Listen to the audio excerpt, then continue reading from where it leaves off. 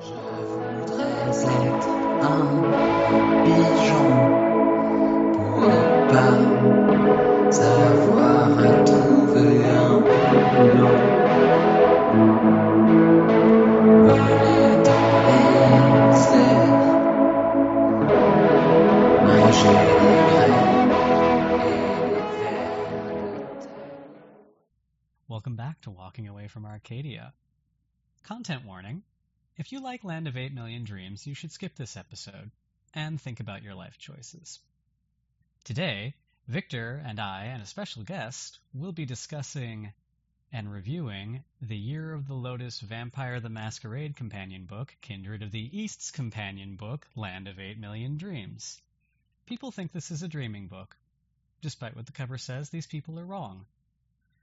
This episode will be a companion to the episodes covering the world outside of Concordia and the Shattering, which we'll link in the description as they come online. And we're very excited to have our special guest Catherine with us for this episode because as two middle-aged white gays, we're not going to catch a lot of the cultural context in this book, and we don't want to just rant on about something we can only get an outside view on. Since this is the first time we're going to be talking about the Xian, we will be doing this one-part book review and one-part Session 1 style, how does this, or could this, fit into the game more broadly? Welcome, Catherine.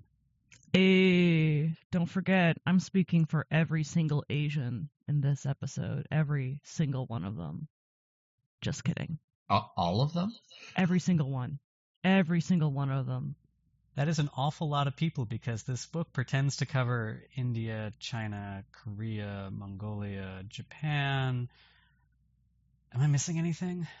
Vietnam, Thailand. Laos, Burma. But everyone forgets them because they're brown Asians.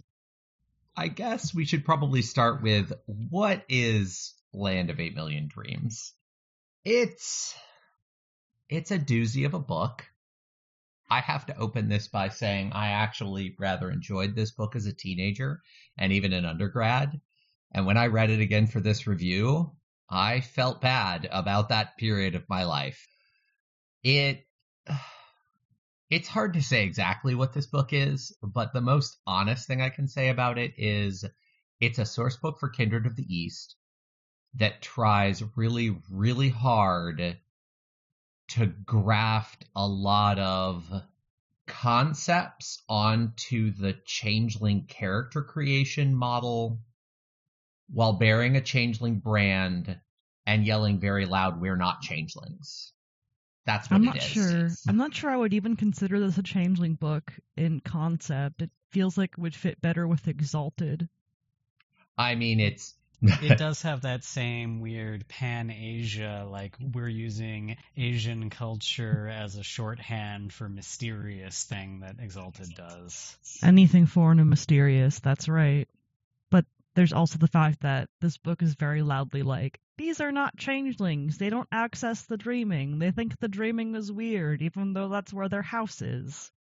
Yeah, that was super weird. There's that whole discussion about the Western Paradise, which is their name for the dreaming, being where their celestial homeland is, but they are definitely not from the dreaming. Yeah, like they're not. The other thing that kills me, and this ties into this whole thing, several of the chapter titles are like flowery words of Asian dreams, and then like the first two sentences are, the Xian are not born out of dreams. I mean, it happens at least twice, maybe 3 times in the book. Then there's the whole section on the dreaming, which is very, very clear they're not from the dreaming. They find Western Changelings' obsession with this place very, very bizarre. But our glorious homeland is there. And also we're not connected to dreams. But all the big branding spots in the book, not the text, the branding spots, the chapter headers, the title, are all going to mention dreams. This book does not know what it is. It has no idea what it is. It's very clearly at the height of the whole Exalted as prequel period. It spends almost as much time talking about the Kuei-jin and the Qian-ta and the Hengeokai as it does talking about the Xian. I mean, I think one of my big issues with it is their gigantic, just absurdly large sidebar area where it's like, how many words can I cram into this that no one is going to remember? And people are going to have to constantly look up. A million years ago in university, I took a year of Chinese, and I kept having the experience of like bumping into these words that are clearly supposed to be Chinese, but they didn't use a standard romanization style, and they didn't use Hanyu, and it sounds wrong to my tourist Chinese, but I can't look it up because they didn't use any normal writing. The giant sidebar of this gigantic dictionary jumble, to me, it felt like very much a repetition of, oh, all Asia is the same, and it all uses the same words, and it's all mysterious and unknowable to Western white people. And I was even more offended when they were like, oh, none of these not kiths have ever seen a white person. White people are legendary, and they're like zoo animals, and maybe you'll see one in your lifetime. So the Xian are described as basically being fallen angels. I mean gods.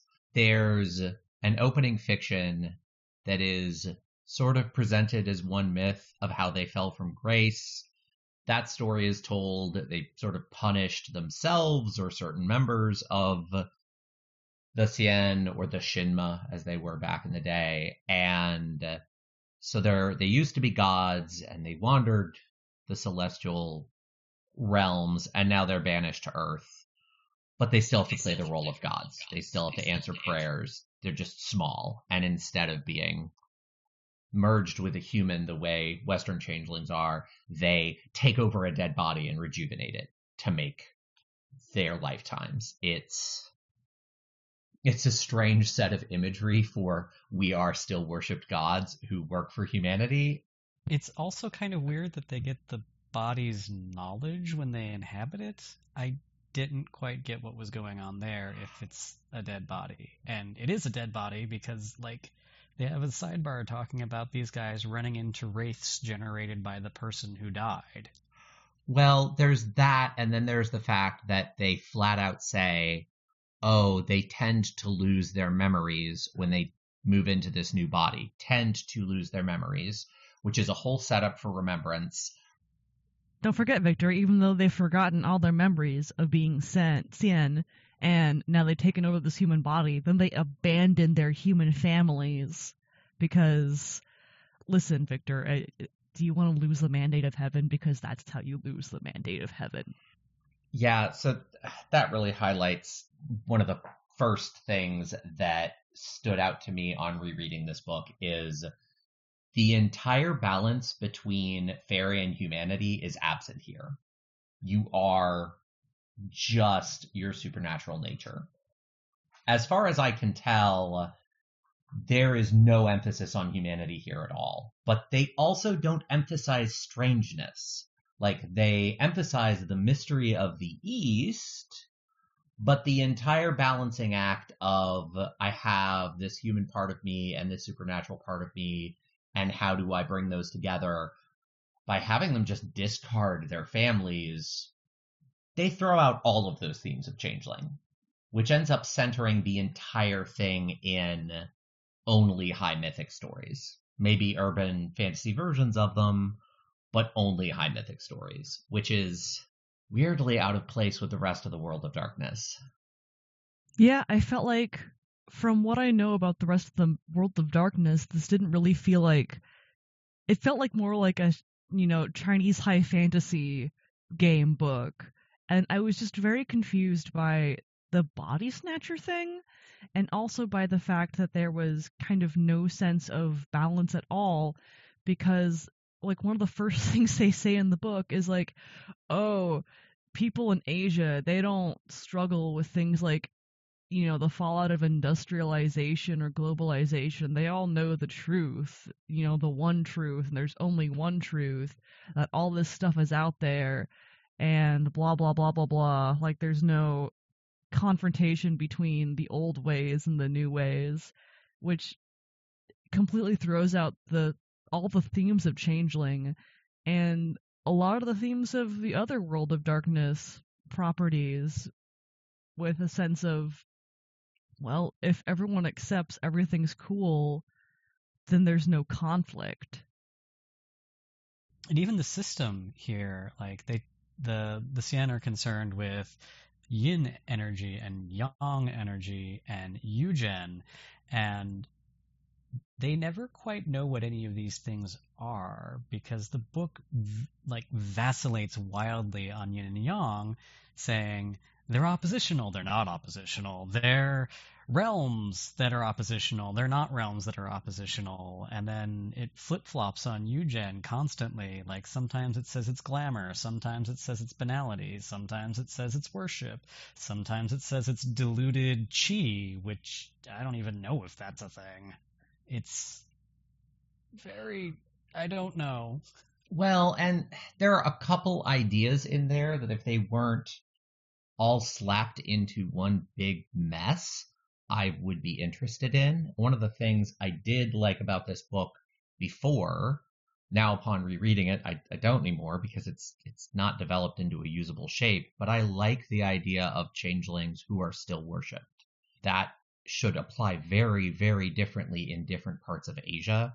Doing a pan-Asian version of that is enormously problematic, and despite a couple paragraphs of trying to address this, really ignores the impact of Maoism and its anti-religious push. But I like the idea of creating a class of changelings who are still worshipped, and so have a different relationship with belief than, changelings in America, honestly. I think there should be some of those changelings still in Europe, in pockets and in places. And I like that this introduces that idea, but then it wraps it up in this alien, not changeling, pan-Asian package that makes it totally inaccessible, unless you basically just scrap it and go, well, that's an interesting idea, now let's actually build a version of it that's usable. I mean, I could do that on my own. I mean, you could, in theory, but that would be a lot of work. Why pay for this book if you're going to do it for yourself? Valid. One of the really big issues with this book is that its cosmology is bizarre and nonsensical, and also at the same time weirdly dovetails perfectly with China propaganda. Because the entirety of the area covered by this book's narrative is the Middle Kingdom. And I know you have feelings about that, Catherine. Oh, about how it's completely entirely racist? Can I go into that? Am I allowed to just let loose on Yeah. the salt? Okay, Yes. Here we go. All right. Oof. Oh boy. Gotta do my stretches first. So China calls itself the Middle Kingdom. And in this book, the Middle Kingdom covers all of Asia, which basically makes all of the Koreas are one district. Japan is one district. Tibet is one district. And all of them serve, the august dickhead of Jade in China. So it's an incredibly imperialistic kind of China really rules all of the other Asians. And if you don't know anything about Asians, is that no one hates Asians more than other Asians. Oh my god, there is so much history of them invading each other, war crimes against each other. Asians just hate other Asians, and there's so much history and animosity behind that. Not so much with the new generation, but this book is just so an ignorant white person's understanding or concept of how Asia would be run without any of the background of how much they just fucking hate each other. That also brings in the really, really weird Middle Kingdom, which is, in the real world, like you said, is China, is all of Asia, and the way they can never quite decide what they mean by that. Sometimes they'll try to center something in another culture for a hot second, and then, a chapter later, very clearly it's not written from that point of view. There's a whole thing about the august personage of Jade, but then there's a random moment in the book where they talk about one of the groups of Xian and like what would happen if the Mikado tells them they have to do something and they don't do it. And I went, wait, the Mikado, where does the Mikado show up in this book? And I start going back through and maybe it's somewhere else, but I only found it in this one section. And I'm like, why are we suddenly invoking something that's so distinctly Japanese, but not even claiming it as part of our cosmology? Not really. And then like, oh, Tanuki. Well, some of them are still in Japan, but they're mostly in China. And I'm like, what? Making Tanukis badgers when like Tanuki is an animal? Like an animal you could go and pick up and interact with, you a person, not your character. And it's just all of that stuff. It's not even like Exalted, where Exalted was at least like a fictional mismatch that was over there. And you could go, all right, that's kind of awful, but it's over there. This is like, no, this is actually like lived names and cultures and experiences. And it was just really miserably hard to read. Like, the august personage of Jade, like, I can buy that, because that is very solidly, the Jade Emperor is a real mythological figure, and his court, I can buy that, because Chinese mythology loves a good bureaucracy. Like, I can get behind that very easily, and it would be very interesting as kind of like, you know, is there the equivalent of the Seelie or Unseelie? I personally feel like there would be rotating courts of the seasons, or 12 of them, like one for each year. And that would be interesting. But I also, like, there are some myths that refer to, like, really beautiful ladies as fairies. And, like, that's specifically a thing you can look up, like, fairy outfits for Hanfu or traditional Chinese clothing. And I feel like, even though there aren't really, like, changeling myths of, you know, like the supernatural child, I feel like there's enough that you could like dig in and make something, but you can't make something Pan-Asian because there's just so much stuff. You can't cover it in one book of this size. The other thing that frustrates me is I studied Japanese culture a fair bit in college, roughly a minor's worth. I didn't quite get a minor.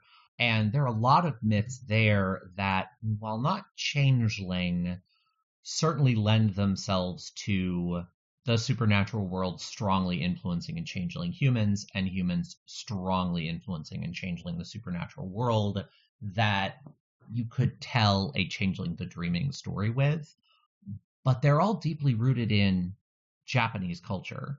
And as soon as you say, oh, no, it's all about China, and start taking Japanese artifacts, all of the like framework to have that make sense kind of disappears.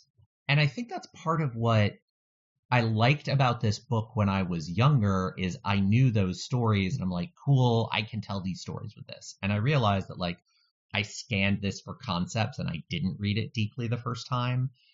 But now that I've actually read it, I'm like, oh, I had like a headcanon about how I would treat this, but that's not what's in this book. And all the stories I want to tell with this aren't really here, and they can't be in this framework. They just can't. And it was really kind of frustrating to experience that disconnect. The thing that really struck me on this read through of the book is in Changeling the Dreaming, most people don't acknowledge it, but humans are a seriously big factor in why the world is the way it is. Banality is a thing. Banality is not a thing in this. And then I bumped into it. The reason the Xian are stealing dying or dead bodies is to hide themselves from the Kuei-jin. It's not to protect themselves from banality. It's not some other, like, humanity is the issue here thing. It's because they're an accessory to Kindred of the East. I am not a fan of Kindred of the East, and this book inherited a lot of its problems. Well, and beyond Kindred of the East, there was a lot of word count in this book that talked about the Qian Ta, the 5 metal dragons, the Hengeokai, even Strike Force Zero and the Sheikh from Demon Hunter X. And I sort of went through the book and I'm like, how much word count was devoted to this? And it's sizable. And one, it made me realize how much this is not a Changeling the Dreaming source book. It's a source book for that setting. And two, as little word count as was devoted to the actual societies of the Xian, there's like a few pages on their courts. It isn't enough word count to really tell what those courts create, like what the society that is created by those courts are. You totally have to do on your own because there's so little word count devoted to it. But then there's all this word count devoted to these other things that aren't really usable unless you have the books that give you the more comprehensive version of it anyway. So, like, complaints about the Pan-Asian cultural issues with the Year of the Lotus aside, this is a pretty hefty source book as the old, paperback source books go, but it just wastes like a quarter of its word count, not quite representing things you need other books for anyway, and not doing the one thing that introducing a new group requires, which is setting up the society and culture you would be existing within, like the supernatural society and culture. And just that contrast was just brutally clear to me on this reading. It's very much a book that requires you to own other books to use, and that kind of makes me mad, just from a professional standpoint. Like, you couldn't just pick up this book and then be like, okay, I'm gonna run, a Jiangxi story. Like, you'd have to own not just the core books, but then all the other Year of the Lotus books, and that's just so much to me. Well, and what's funny is Changeling the Dreaming is not one of the books you need. Like, the only artifact in here that really requires Changeling the Dreaming is the legacies. They mapped this weird assortment of Seelie and unseelie legacies onto your yin and yang nature, and it's strange, and I don't like it, and it's not really good, but it's the only thing that actually requires Changeling. Like, they reference some of the backgrounds, but then they write up those backgrounds for you in the book. So it's a Changeling book, and all the book dependencies are actually other Year of the Lotus books. So the stuff that's in this book, it gives you a rundown of the fictionalized mirror world that is the Middle Kingdom. And I get that this book was written in the late 90s, but encyclopedias were a thing back then, and consulting an encyclopedia would have helped in a couple of different ways.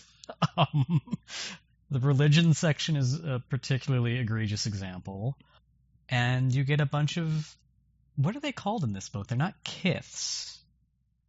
They use the word kith a couple times, but I don't remember what they're called. Was it Kwanonjin?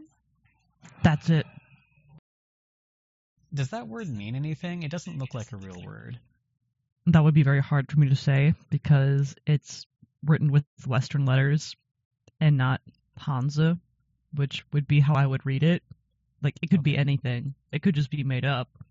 So you get a handful of kiths. There's this weird, like, noble commoner divide that they go out of their way to say doesn't really matter about every time they bring it up.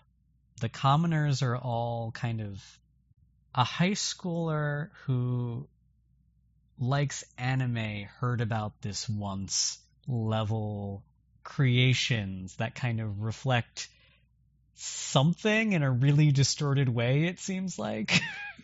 And then there's the elementals who are the nobles, and I don't even know where that came from.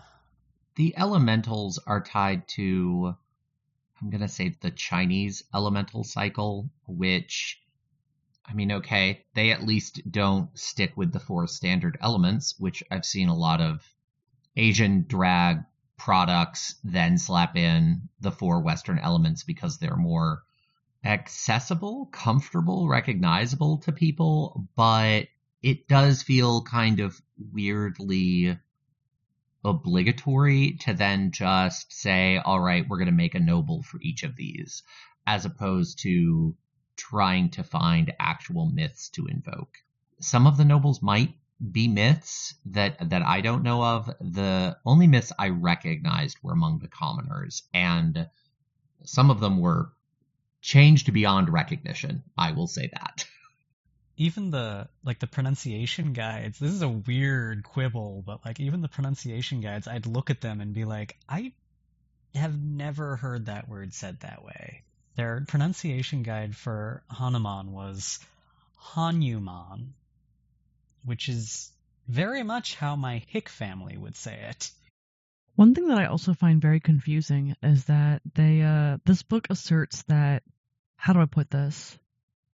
That the feudal system is a Western creation, and yet you have these poor Xian who are basically cut off from their homeland forever because they tried their best with a shitty situation, and then you have the nobles who just kind of tool around all day in these dream palaces, and yet there's not a divide between them.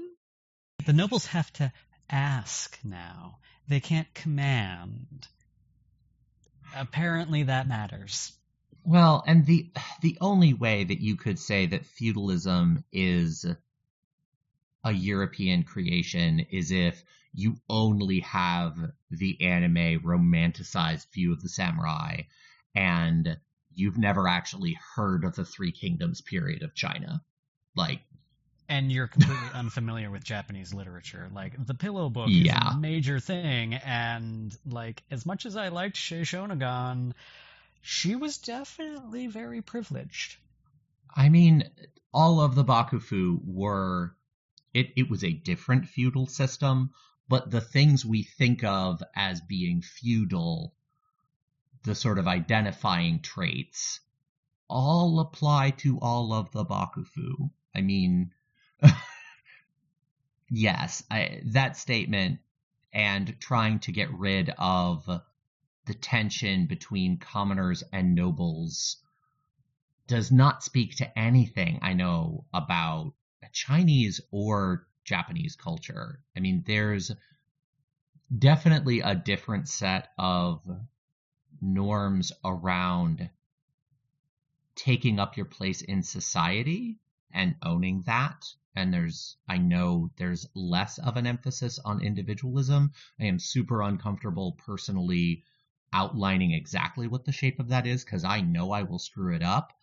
But that's not the same thing as saying there's no tension between the commoners and the feudal lords. Like, those two things are just not synonymous. It very much was kind of, to me, if this book was a person, it's that guy who watched Rurouni Kenshin once and didn't really pick up on the history and somehow managed to never watch the History of Japan video on YouTube, and he desperately wants an Asian girlfriend, and any of them will do because they're all the same, right? Oof. Yeah, I mean, we've kind of ripped through the cultural representation. Maybe it's worth talking a little bit about the new magic system that is introduced. And a system is both a generous description and also inadequate to describe its complexities. They got rid of the arts and realms and reintroduced something that clearly grew out of some of the same ideas, but went in a totally different direction. You have alchemies, and I'll be honest, I think I'm going to represent this correctly, but a lot of what's written about this system I had to read over several times to make sense of. There is no character sheet included in this book, even though the stats are completely different than any other supernatural. So bear with me, I might mess some things up here. You have an alchemy, I think it's called, the alchemies when you purchase them are called Ai Chi. I think I'm pronouncing that correctly. And there are 5 levels, and they are incredibly open-ended. Or they try to be incredibly open-ended. Unlike the other open-ended systems White Wolf has created, like the spheres, where they're open-ended, but they're very specifically described, and then they're built so you can intermingle them and use some creativity to connect multiple powers to create more complicated things. This is just, here are 5 levels for 5 elements, and we're going to spend 2/3 of a page describing each one without fully defining like exactly what they are, so get creative. And then a bunch of modifiers you can apply, and you have to decide with the storyteller whether each power is yin or yang, and depending on your tempers, that will change the difficulty. And then the modifiers would be things like your secondary realms. So, like, there's a modifier that's basically seen. There are a couple modifiers that are basically seen. So there's something for affecting an area. There's something else for affecting multiple targets. And so you go through this process of picking your power, deciding if it's yin or yang, creatively just deciding if it fits in the level. And they're very clear, you have to do that work. This is not for people who like prescriptive systems, which this is one of the things that I liked about this book previously. I like open, mushy systems. I've also learned that they don't work for a lot of people since that time. So you pick all of that, and then you can do magic. There are really no guides on damage. There are no guides on really the crunchy systematic things people want. That's up to your storyteller. And then there's another alchemy, which is internal alchemy. And internal alchemy culminates in getting back into heaven. So the thing that is a huge lift in all the other World of Darkness games, you know, Golconda, Transcendence, Xiao-Chan, the equivalent to that in this game is just getting to 5th level in one of the powers, which is really strange. I still can't totally wrap my head around that. You forgot the best part about the alchemy system, though. Oh, yes, do share. They also have fortunes, which are specific narrative conditions that you can meet to change the difficulty of your rolls that are bizarre and contribute nothing, really. Things like wearing a red shirt, or it being a 3/4 waning moon. Stuff that contributes nothing, but is there in this weirdly complicated system. And I think the fortunes are an outgrowth of the cancer that was like 1st edition bunks, maybe 2nd edition bunks, but this came out solidly in 2nd edition. I mean, it was an art house, but it was definitely a 2nd edition book because it's all in black and white. And I think it's probably an outgrowth of the way people thought about bunks back then. But yeah, I remember reading those conditions and being like, oh, okay, so I will give my character a compass and say he always stands west before casting. Or ask the storyteller, oh, hey, is the person I have to target standing west so I can keep, line of sight on them, and then they're going to roll a die. Like, none of that sounds compelling. Or I'm always going to wear the color that is actually connected to my magic, so it becomes a default. And then We'll get into those fun arguments at my table of, well, I would have. Right. And it just, the whole thing, the entire alchemy system, on trying to read it, I didn't finish it because this is the part of the book that gets really self-contradictory and I had to give up. But it seems like it's complicated for the sake of being complicated, and at the same time, very shallow. So I liked this system previously, and I know what about it I liked. I dig big open-ended systems that let you take a lot of narrative, I'll say, license.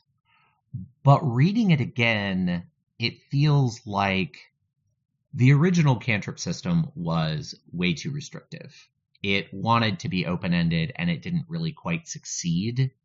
C20 has gotten closer to what I think should really be there by rewriting a lot of the powers and consolidating things. C20 cantrips are pretty close to what I want fairy magic to be.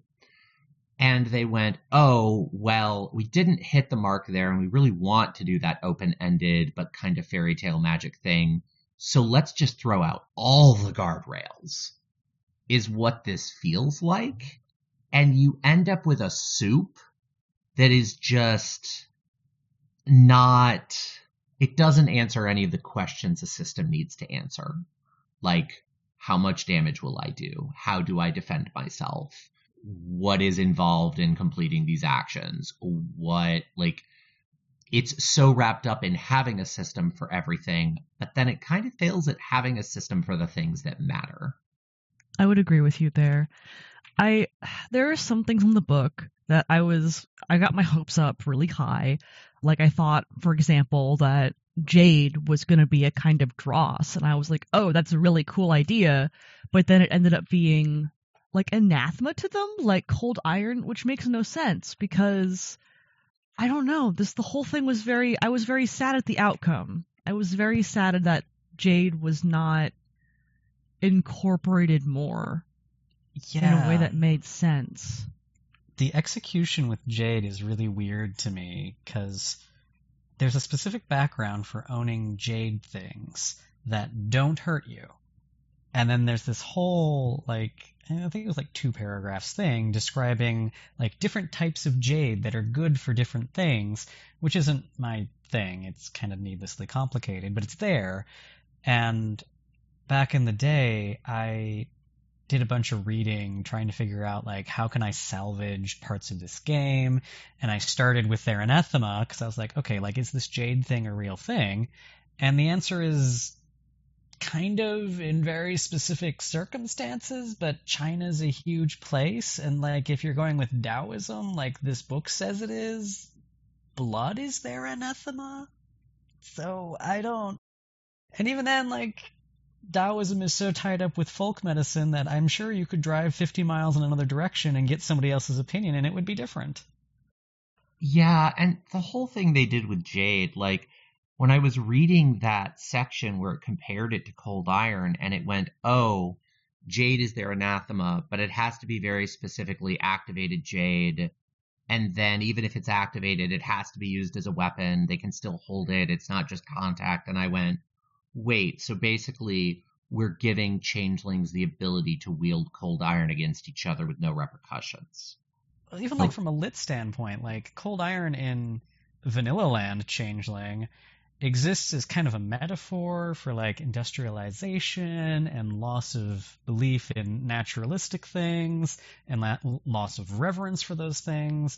And Jade's just a thing that just exists. It doesn't that's fit a rock. the theme. That's a rock, Yeah. Simon. Yeah, so they're opposed to an element of the natural world, and this whole book has this serious I'm gonna paint with all the colors of the wind thing going on, but their anathema is a part of the natural world.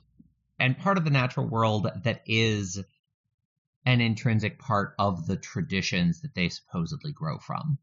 So it's, again, not really an equivalent to the iron metaphor. It was just, oh, well, we have to have an anathema for this group of supernaturals.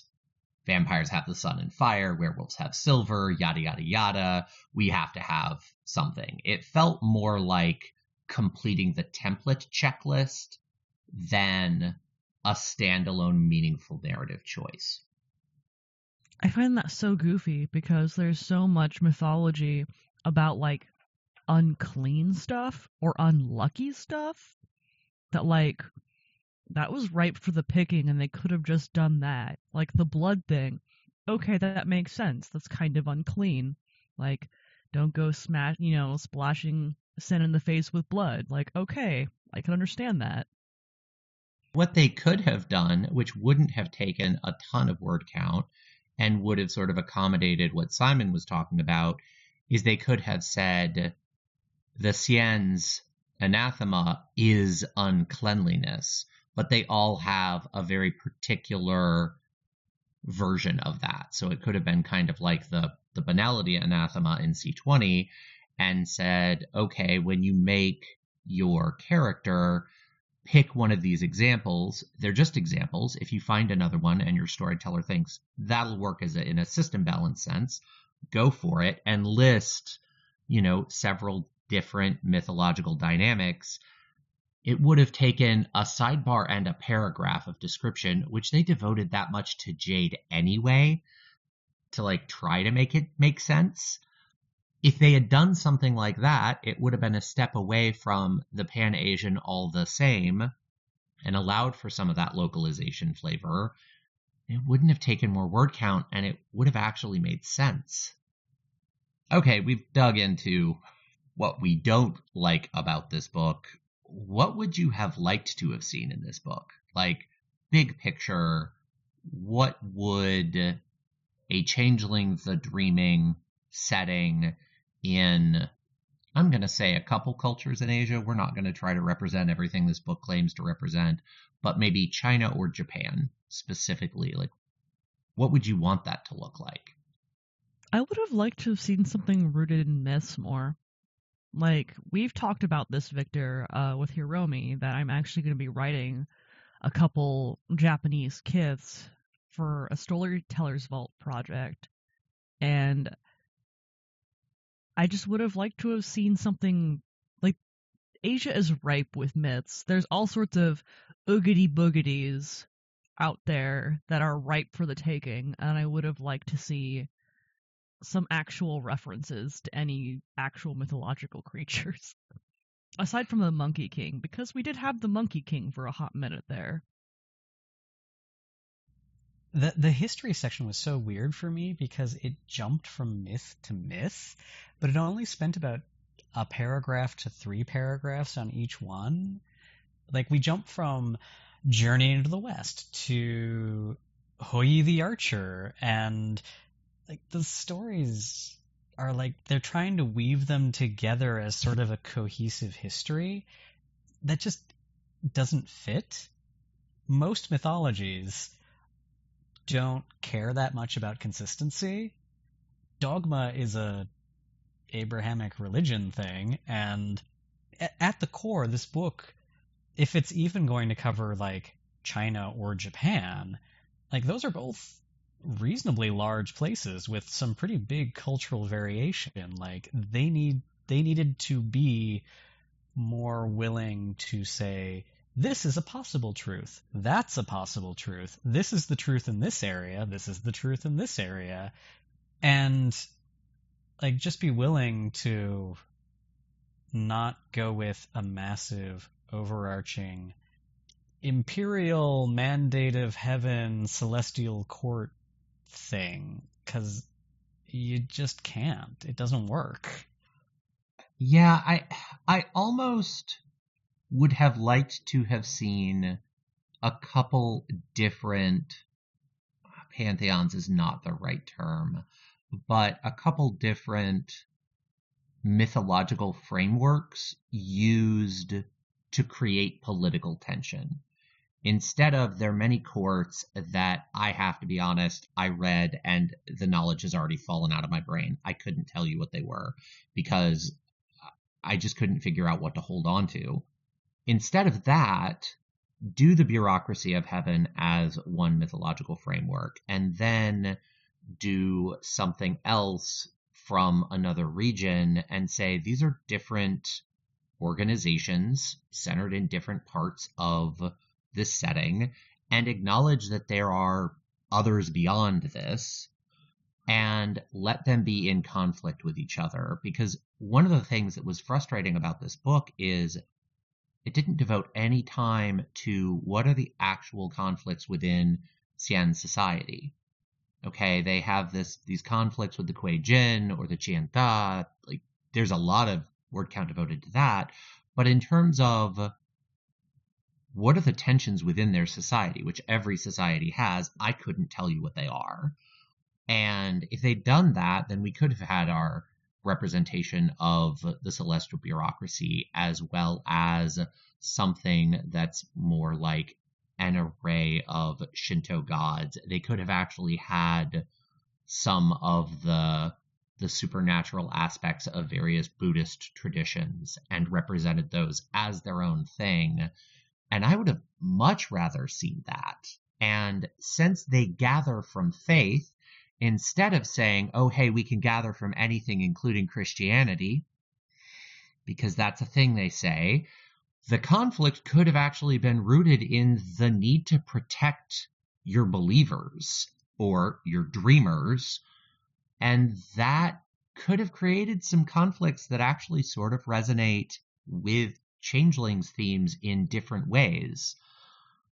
I would have really liked to have seen something more like that. I really love the idea of a worship epiphany, and I think if it's done well, that could be really, really interesting and a great addition to the book, because in mythologies, there's so many of like these hero figures or these half supernatural figures that are kind of worshipped in pop culture, and I think that would be a really great fit along with the other epiphanies. So I would want to see a functioning worship epiphany too.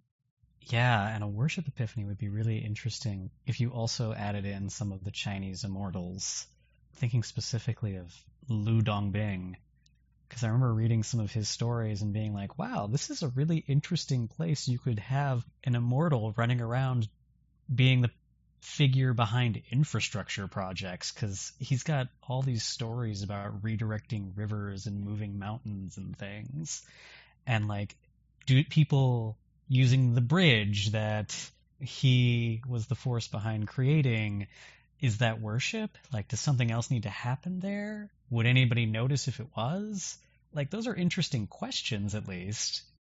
To get back to Western Changeling and how this would impact that, I really like the idea of a worship epiphany that isn't geographically locked, but is maybe very, very rare in America, because that opens up these really interesting stories about neo-paganism. And there are traditions of fairy worship in neo-paganism, and there's a whole conversation about the weird, like, postmodern nature of neo-paganism, and is it really belief? And, you know, what are some pagans really doing? I say all of this having gone through a large part of my life as a neo-pagan, and now not really being neo-pagan anymore. But even if you do, especially if you do include those sorts of questions, if we introduce an actual worship epiphany and then take these arguably traumatized changelings in America and reintroduce worship to them and deal with how do they even recognize it? Do they feel like they can be worshiped? Do they know how to engage with it? And then, like, is it real belief? Those are a ton of interesting stories that suddenly open up. And it gives us a place to actually be able to answer the question then of, what do changelings in India look like? What do changelings in Japan look like? And really dig into, what do changelings in a post-Mao China look like? And actually grapple with that instead of like 2 paragraphs of Maoism and they're dangerous and this is difficult, but you're still a god and it's fine. Which is kind of what this book did. I want all of that to be opened up. And total, like, surface level wish list thing, I would like a Changeling the Dreaming source book to actually feature the dreaming somehow. This does not, but it'd be nice if it did. Well, it doesn't, and the like 2 paragraphs on the dreaming even say the dreaming is more powerful, there are more trods. It explicitly calls out that they're different colors, which I think is meant to be the silver paths aren't here and neither is the silver ban. They're more powerful chimera. So like they acknowledge that the dreaming would be more powerful, but we have no fully manifest fairies. It's not that the shattering hasn't come here, and so we have firstborn wandering around, but the dreaming is more powerful, and we have more powerful chimera, but no one has saned themselves. I mean, even the way it addresses the dreaming doesn't make any sense. And it has a really, really harmful implication because, like, Changeling the Dreaming, like, here's a bunch of European kiths, and then the Player's Guide, here's a bunch of Native American kiths, and then whatever the Menehune book was, like, here's a bunch of Hawaiian kiths, and then we go to China, Japan, India land, and nobody feeds on dreams, nobody's sane themselves, there are no fae, really. What are we saying about dreams in this part of the world, and do people in this part of the world have them? I mean, powerful chimeras, so clearly they do, but they don't? Because more powerful chimera, but not powerful enough to, like, grasp naming, I guess. At least the art was really good. The art was good. So there's one other topic I want to get to before we actually, like, get into the grading, and art is part of the grading. The one other question I wanted to ask, and Catherine, this is especially, like, I'm curious about your thoughts on this. Something I see a lot of people talk about online, a lot of my friends talk about, is the difference in experience between, like, being a source lander, living in a culture and the source of that culture, as opposed to being diaspora, or the difference between being first generation diaspora as opposed to being children of immigrants who are living outside their culture. Even though in later Year of the Lotus books, like location books for San Francisco, etc., they do list Hsien NPCs, so they explicitly open the door to what do the Hsien look like in America. I don't feel like I have any concept of how I could tap any of these themes in an American setting. What were your thoughts on that? I found this book especially bewildering in that section where they go through all the quote unquote, like, the kits, the Kwananjin, and they lump all non-Pan-Asian people together as Waigoren, which is the polite way of saying foreigner. And they're like, oh, I have never seen one whole white man.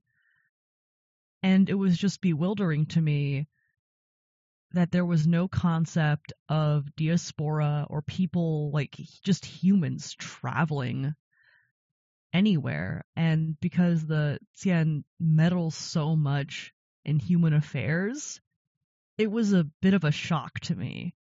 Like, I couldn't suspend my disbelief on that one. And I think it's a question that's really worth asking and worth exploring in Changeling games, but this book kind of didn't, there's no room for it. It kind of walls off the Middle Kingdom as, like, its own dimension where, you know, no boggin will ever trod. And it just separates people in a very kind of worrying way.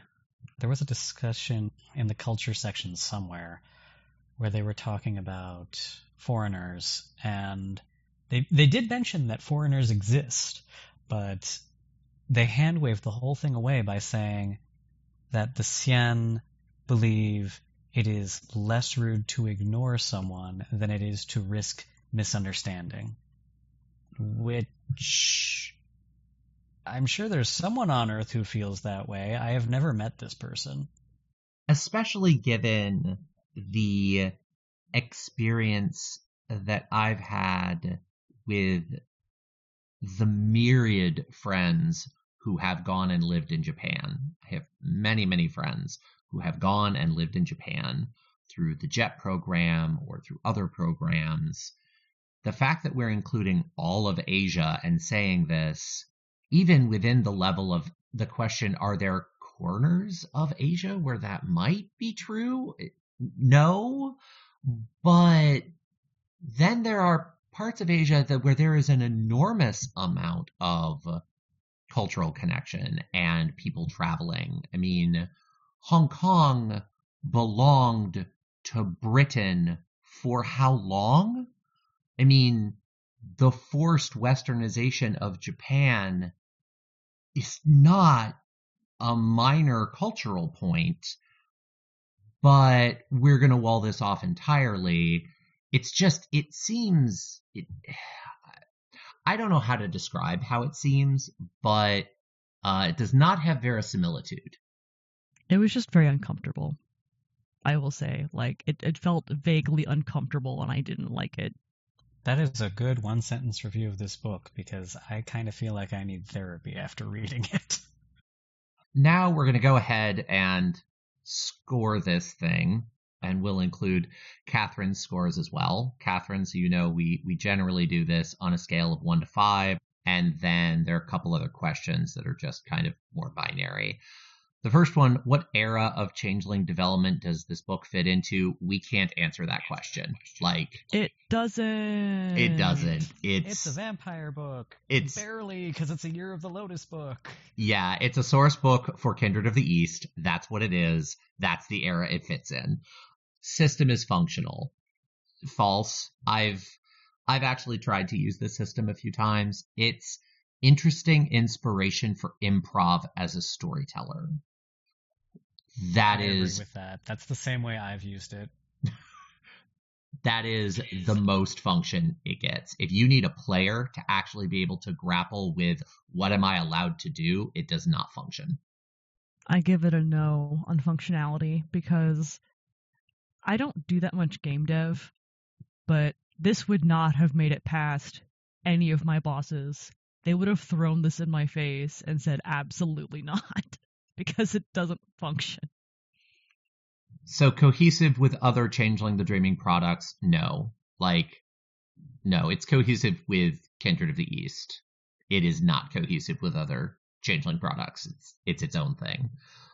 Enjoyable reading 1 through 5. I'm torn between 1 and 2. I think I'm probably going to go with 2. There were little islands of ideas in this book I kind of liked. I don't necessarily like how they were implemented, and the thing that killed any enjoyment I got out of this book was the Pan-Asian-ness. But honestly, there were parts of this book that if you went in and stripped out all of the Pan-Asian vocabulary and then ripped it out of this context, I would have kind of enjoyed reading. So I'll give it a 2. Simon? I'm going to give it a 1.5. It is usually correct, readable English, but it definitely had a few points where the editor was drunk. You mean when they renamed animism animalism? Or when there were a couple of sentences where somebody had done a find replace but didn't pay attention to the clause that came before or after, and you got some weird verb disagreements. Or there was one point where somebody uses the word empirical to refer to empire, which is not a thing that word does. I give it a straight up 1 because it made me so mad I had to stop and go outside into the 90-degree heat to do farm chores to work off the anger. That's fair. The next category is aesthetic. So this one's just about art and layout. I would probably give it a 3. The layout is World of Darkness layout. The art's pretty good. There were no pieces that stood out to me as really memorable. Like, I can think of, pieces in the Island Ed chapter, or even some of the stuff in Denizens that really popped visually. There are no art pieces like that in here, but there also aren't any art pieces that I looked at and went, oh no, what's happening here? You get some stereotypes and some misfortune just because it's art for this book and setting, but the quality I actually thought was pretty high. So I'd give it a solid 3. I also give it a 3. The art was pretty nice, but nothing really jumped out at me as especially pleasing. I wasn't mad at it. It's fine. It's standard. The art itself is professional. Yeah, I was originally going to give this one a 4, and then I found in the character creation section, there's a picture of a murder-homicide in progress, and contextually, based on where it is in the book, it's implying that the person who apparently killed the other person and is about to commit suicide is going to be reborn as a Cien in a couple of seconds. And I was like, okay, that is a little bit not okay. So there was nothing artistically wrong with it, but it was definitely like, okay, this is content warning stuff, and maybe if you're trying to sell something, don't have this specific thing in it. At least not in a Changeling book. Like, there's a certain amount of intrinsic content warning that comes with, you know, a vampire book, where you open it up and the beginning sets a tone. When you open this book up, it sets a tone going through that I would say, in terms of the content warning sort of expectation, is actually more in line with Changeling than any of the other lines. And then there's suddenly this thing at the end. If it had been in a vampire book, I would have been like, okay, I expect this out of Vampire. If it had been in a Wraith book, I would have been like, okay, you know what you're getting into as long as it's not in the first quarter of the book.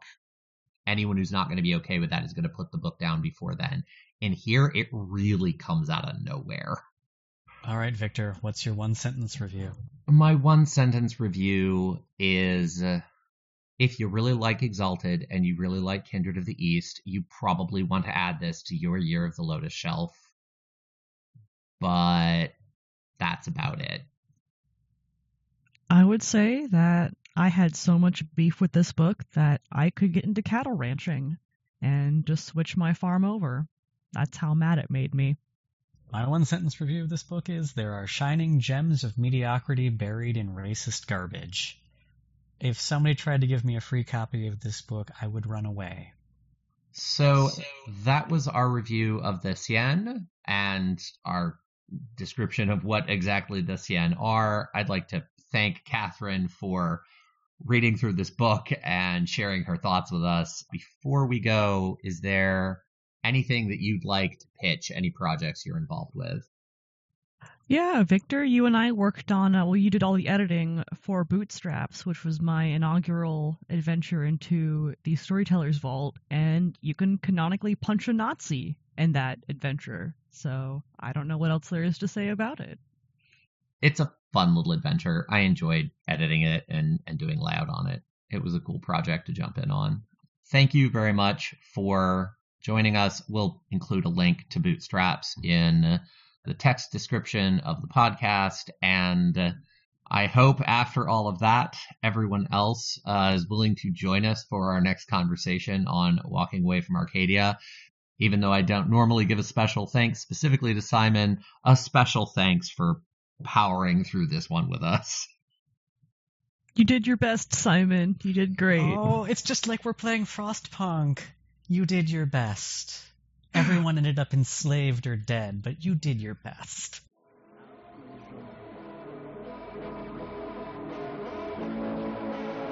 Unusual.